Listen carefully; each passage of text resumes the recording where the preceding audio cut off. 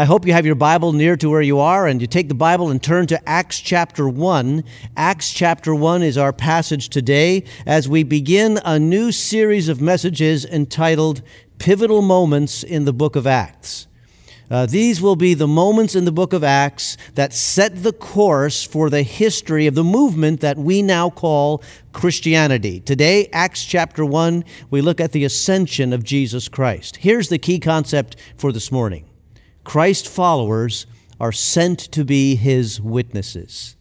You, follower of Jesus Christ, are sent to be His witnesses.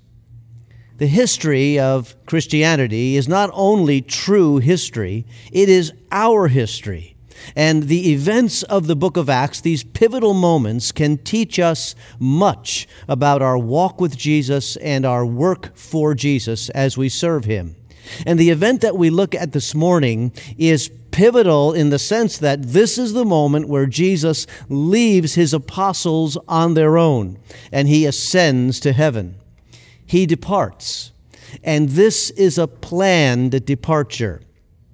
It's a turning point, like maybe no other in the life of the disciples, for their fellowship with Jesus, which was up close and personal, now is something very different. As I said, this was a planned departure. I realize that not all departures are planned departures. Sometimes they're forced upon us. Maybe you experienced a forced departure from a place of employment or a job or something because of the pandemic situation that we are in. And sometimes, because of our own behavior, we bring forced departures on us. Some time ago, Leadership Magazine printed a sort of tongue-in-cheek article about the top statements that pastors make prior to having a departure forced on them. Here's a few examples that they captured. I'll show that church secretary who's boss. That could precipitate a forced departure. Or, I'm sure I can trust you to keep this confidential. Or, I'm positive Mrs. Jones will agree that she's been our church organist long enough. Those are the kinds of things that can bring about an unanticipated forced departure. But this departure of Jesus is planned. It concludes the events of the 40-day period after His resurrection. And in verse 3 of Acts chapter 1, Luke tells us what Jesus was seeking to accomplish in those 40 days. Here's what he writes. After His suffering, He showed Himself to these men and gave many convincing proofs that He was alive. He appeared to them over a period of 40 days and spoke about the kingdom of God. What Jesus wanted to do in this period of 40 days was to establish convincing proofs that He actually was back from the dead.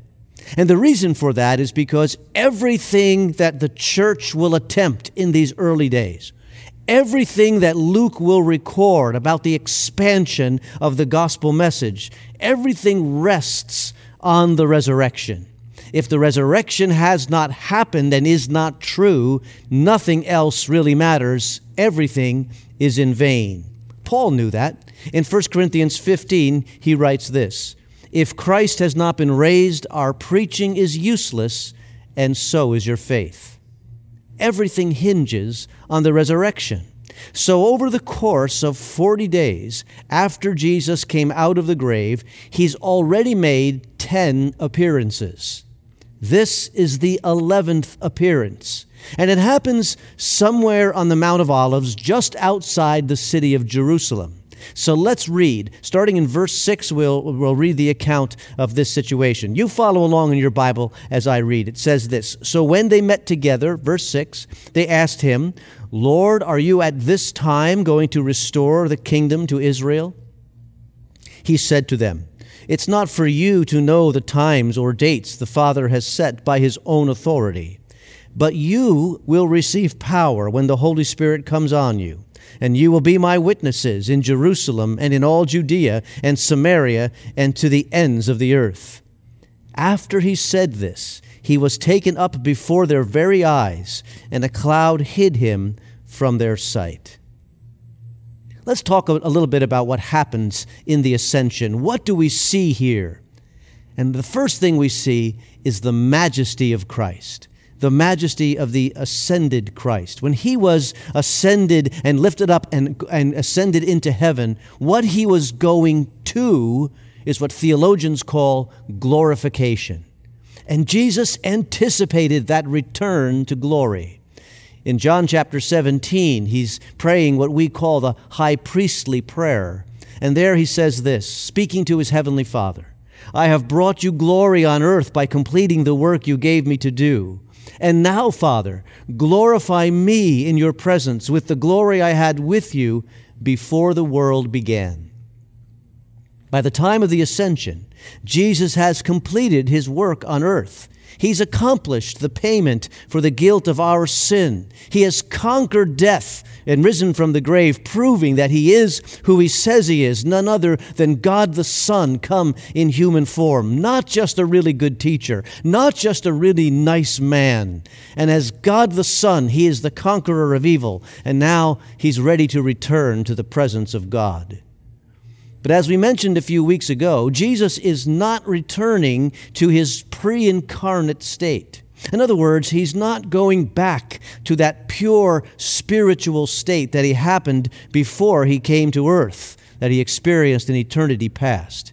He is returning to heaven in a resurrected body, the example of the sort of body that we will have one day after our own resurrection.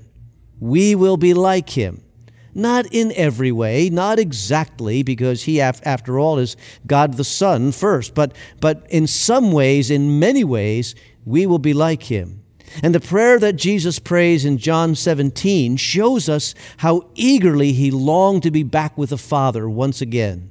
It also gives us a glimpse into the divine nature of Jesus. He is eternally coexistent with God the Father as God the Son. Before the universe began, the second member of the Trinity existed in glorified fellowship with God the Father and God the Holy Spirit. And he is praying in John 17, anticipating that return to that fellowship. Our passage today is the fulfillment of that prayer. In the Gospel of Mark, it's recorded this way. He was taken up into heaven, and he sat at the right hand of God. In biblical times, the right hand was the hand of blessing. It was the hand of authority, the hand of power. This is where we get our very common phrase, right-hand man.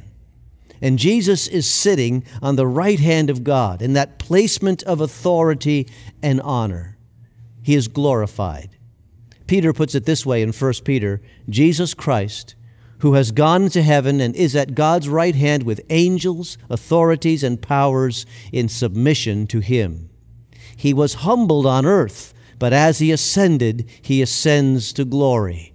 In this ascension, we see the majesty of our Lord Jesus. But also I want you to notice the method of the ascension. Listen to the way he departs. Look at verse 9.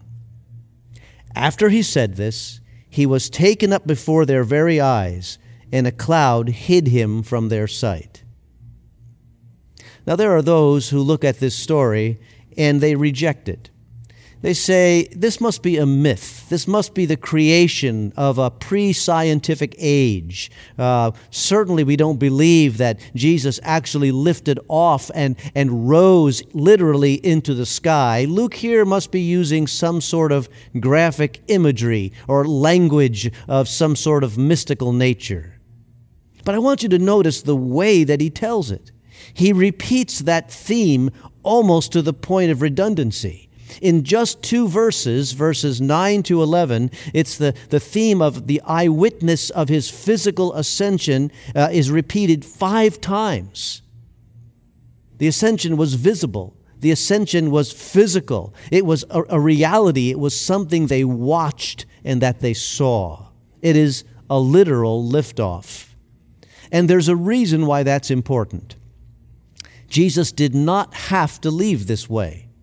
Jesus could have left by various means. He could have beamed off the planet as if he was in Star Trek. He could have had a fiery chariot swoop down like that of Elijah. In fact, during the 40 days that he was with people and appearing to many, he has appeared and disappeared over and over again, often referred to as a sudden appearance. In other words, this is different. This is gradual. It is visible. It is physical. And it's making a point. It's speaking to a different reality. And reality number one is this: he was now gone for good until the end of the age. In other words, disciples, followers, don't wait around for another physical appearance. Jesus' next physical appearance will be his final appearance at his return. That's reality number one. Reality number two, this is the way he will return. This departure is an object lesson for the way that he will return when he comes again. Scan down to verse 11. Two men dressed in white that we know now are angels speak to the disciples, and they say this: "Men of Galilee, why do you stand there looking into the sky? This same Jesus who has been taken from you into heaven will come back in the same way that you have seen him go into heaven." Jesus will return in this same manner. The return of Christ will be personal. The return will be physical. The return will be visible. We will see him. That is how he will come again. He will not be born as a baby again. He's not going to come back as a ghost-like figure in some kind of mysterious way. Personally, bodily, visibly, in the same way he left, he's going to come back. That's the lesson derived from the ascension, the way that Christ left. But also there's a challenge there, a challenge for the disciples and a challenge for us. And that is, since that's the case, you need to get busy with the job at hand. The angels say that to the disciples. Why do you stand here looking at the sky? And if they were with us, they'd say the same thing to us. Don't just stand around gazing into the heavens. Don't sit around thinking spiritual thoughts or just singing spiritual songs. You need to get on with the task, for we too are sent, just like the disciples. That is why here at Quail we engage in our Go projects. That's why we sponsor our mission trips, why we fund missionaries worldwide, why we engage in our outreach events and share the gospel as often as we can, because we need to remember and we need to remind ourselves that we are a sent people. We're not meant to sit around and gaze upward. We must gaze outward and see the need and recognize the hurts and care for those who need to hear about Jesus, because he's the answer to the problems we face. So there is a message embedded in the ascension. And the message, first of all, is that this is a turning point. Things are changing in the lives of the disciples, the apostles that Jesus is leaving behind, because this is a handoff. Now the work of the apostles begins.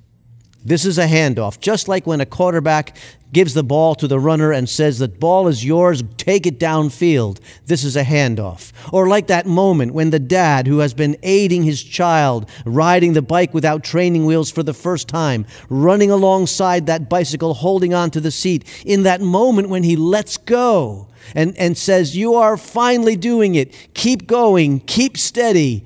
That's the handoff. That's what Jesus is saying to us.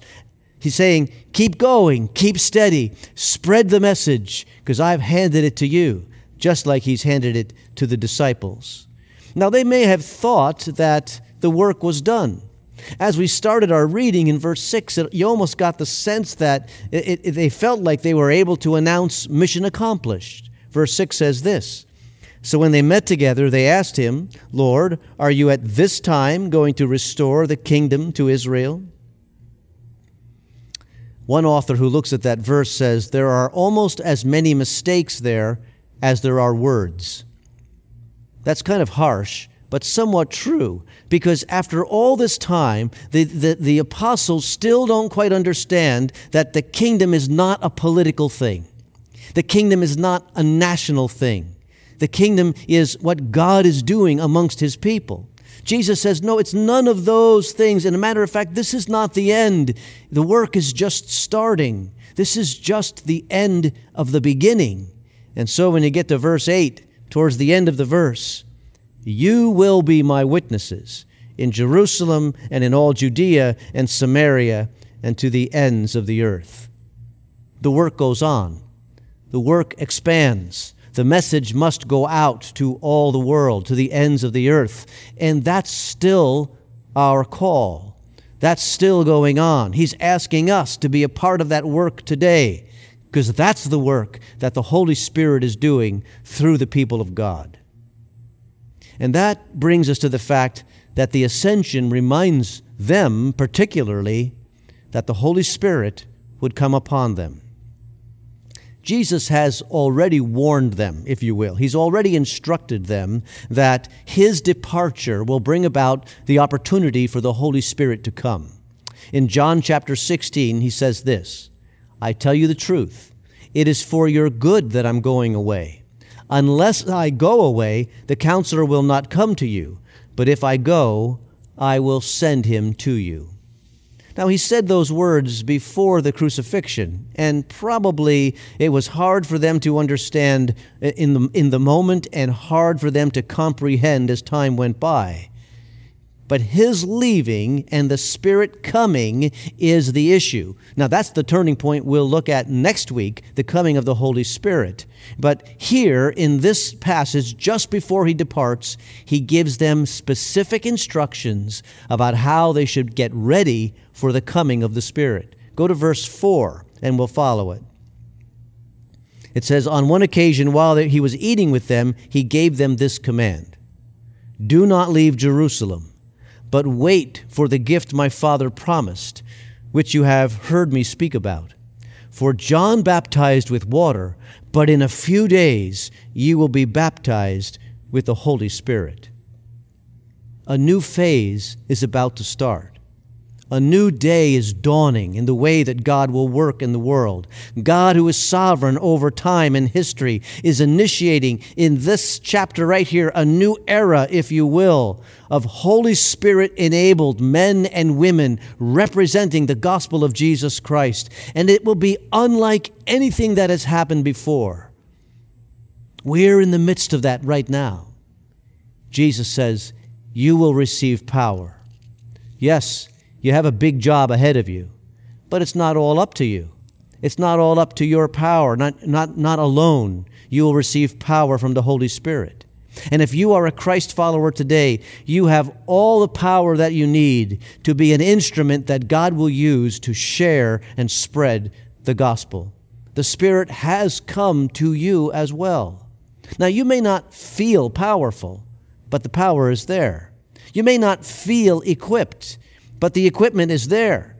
You can speak and live in ways that will spread the gospel of hope, because at its most basic element, what that really means is just being honest about who you are, being honest about what the Lord Jesus has done in your life, being honest and not hiding that truth from others. In this hillside scene with Jesus and the apostles, we see the transition of history. We see that the Father has sent the Son, and the Son has accomplished his earthly work. Soon the Son will send the Spirit, and he will be the source to continue the work that it goes to the ends of the earth. And we are to live out that mission. That is our calling. The ascension also teaches us to live with heaven in view. Jesus is going somewhere when he ascends. He is going to glory. Paul put it this way in Colossians chapter 3. Set your mind on things above, not on earthly things. Set your mind on things above. That's hard to do. There are distractions all around. It's easy to get caught up in just the periphery of life and to forget the fact that there is a life to come. Set your minds on things above. I wonder what you imagine when you imagine heaven. What will it be like? I read a story about a Christian man who was working in a senior care home. And he understood and recognized that one of the ladies there was a believer also. And from time to time, they would have conversations about what they're learning in church, the things that they're doing, their Bible study, and so forth. And one day, he started talking to her about heaven. And he said this, "Heaven will be fun, right?" And she got a look on her face, and she said, "Oh, no, it won't be fun." Now, why would she say that? Why would she say heaven won't be fun? It's because she instinctively linked fun with sin. Don't do that. God invented fun. Satan ruined fun. God invented pleasure. God invented laughter. God invented joy. God invented beauty. And all of those things will be what heaven is all about. Heaven will be wonderful. Set your mind on things above. During these days of our lockdown, we have had 12 people connected with Quail, followers of Jesus, go to heaven. 12 people passed away and are now in glory. And you know what? If you could ask any of those 12, do you want to come back? None of them would. Because above is wonderful. Sometimes people think heaven's going to be boring because they look at the lives of Christians and they think we live boring lives. That's not God's fault, and it's not God's plan.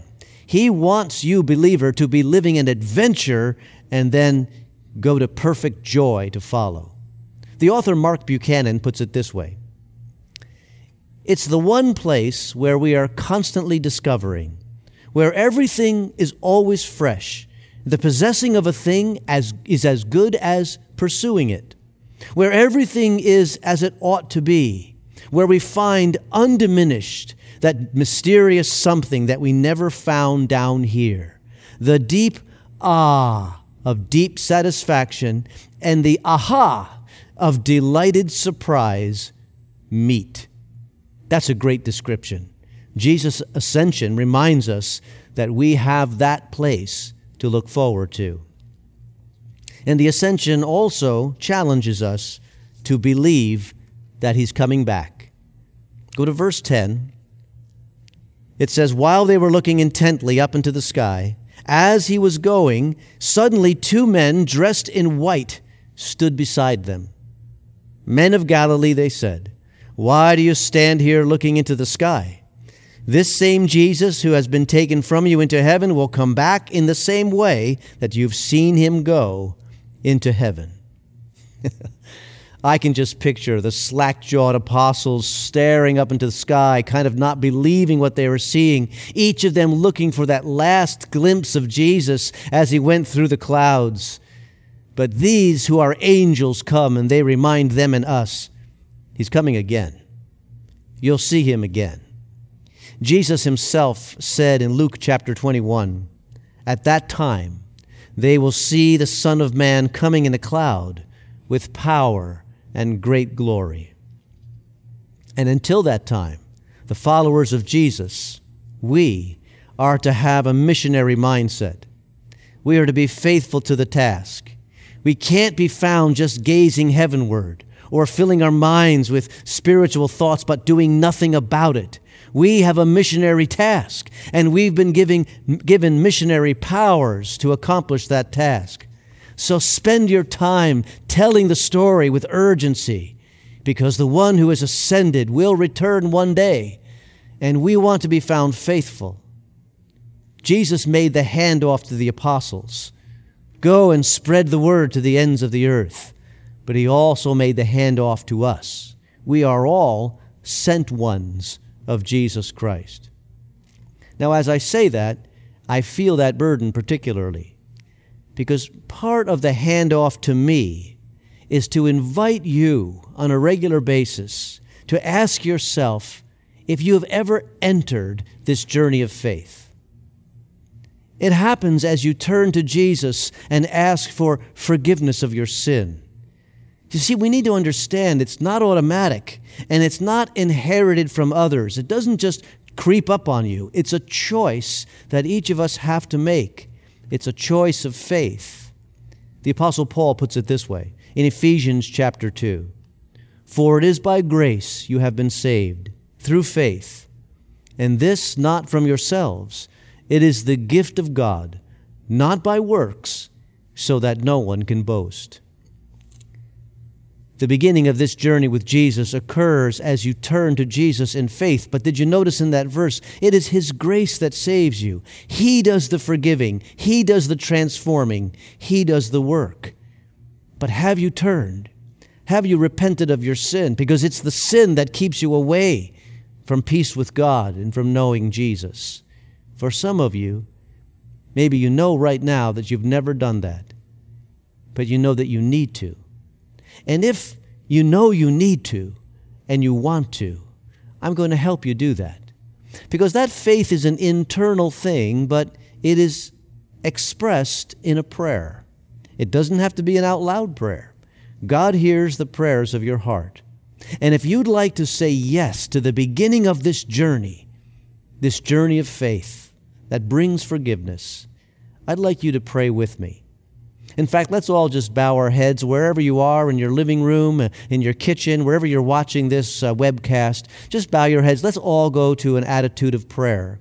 But for those of you who are saying yes to faith in Jesus for the first time, repeat these words silently in your heart, or something like this. Say, Lord Jesus, I need you.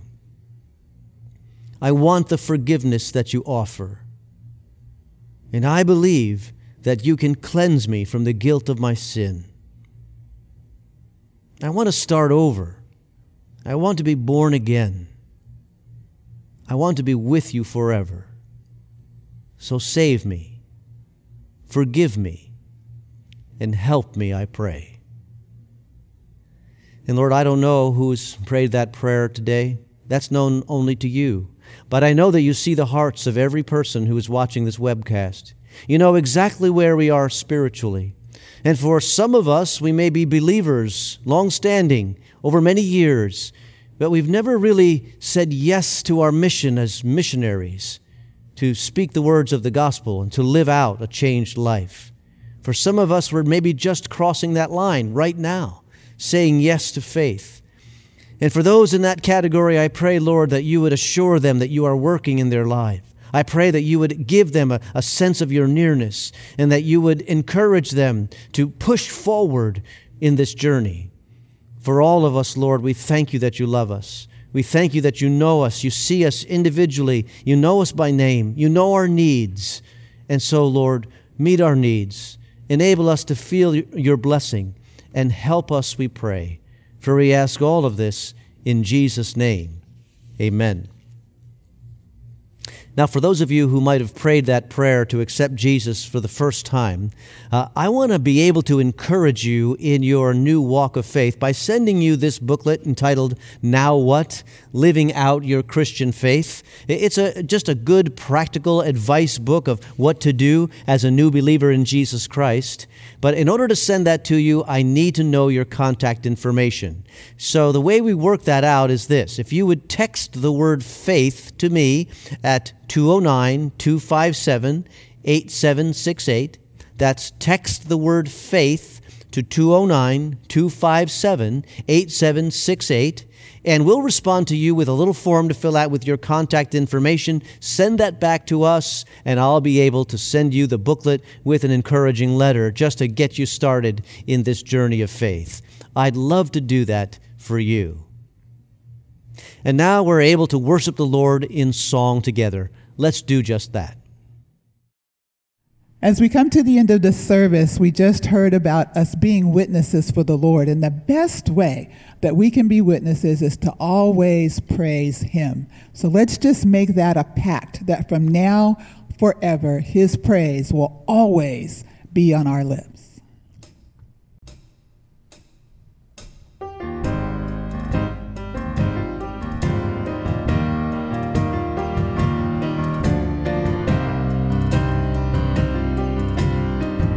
Your praise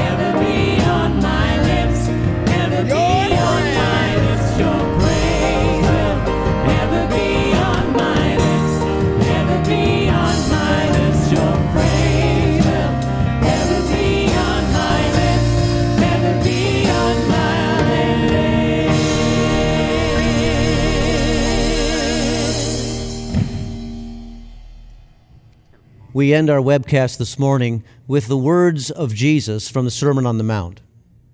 You are the light of the world. A city on a hill cannot be hidden. In the same way, let your light shine before men, so that they may see your good deeds and praise your Father in heaven. Let your light shine this week, and we'll see you next week. Thanks so much for watching.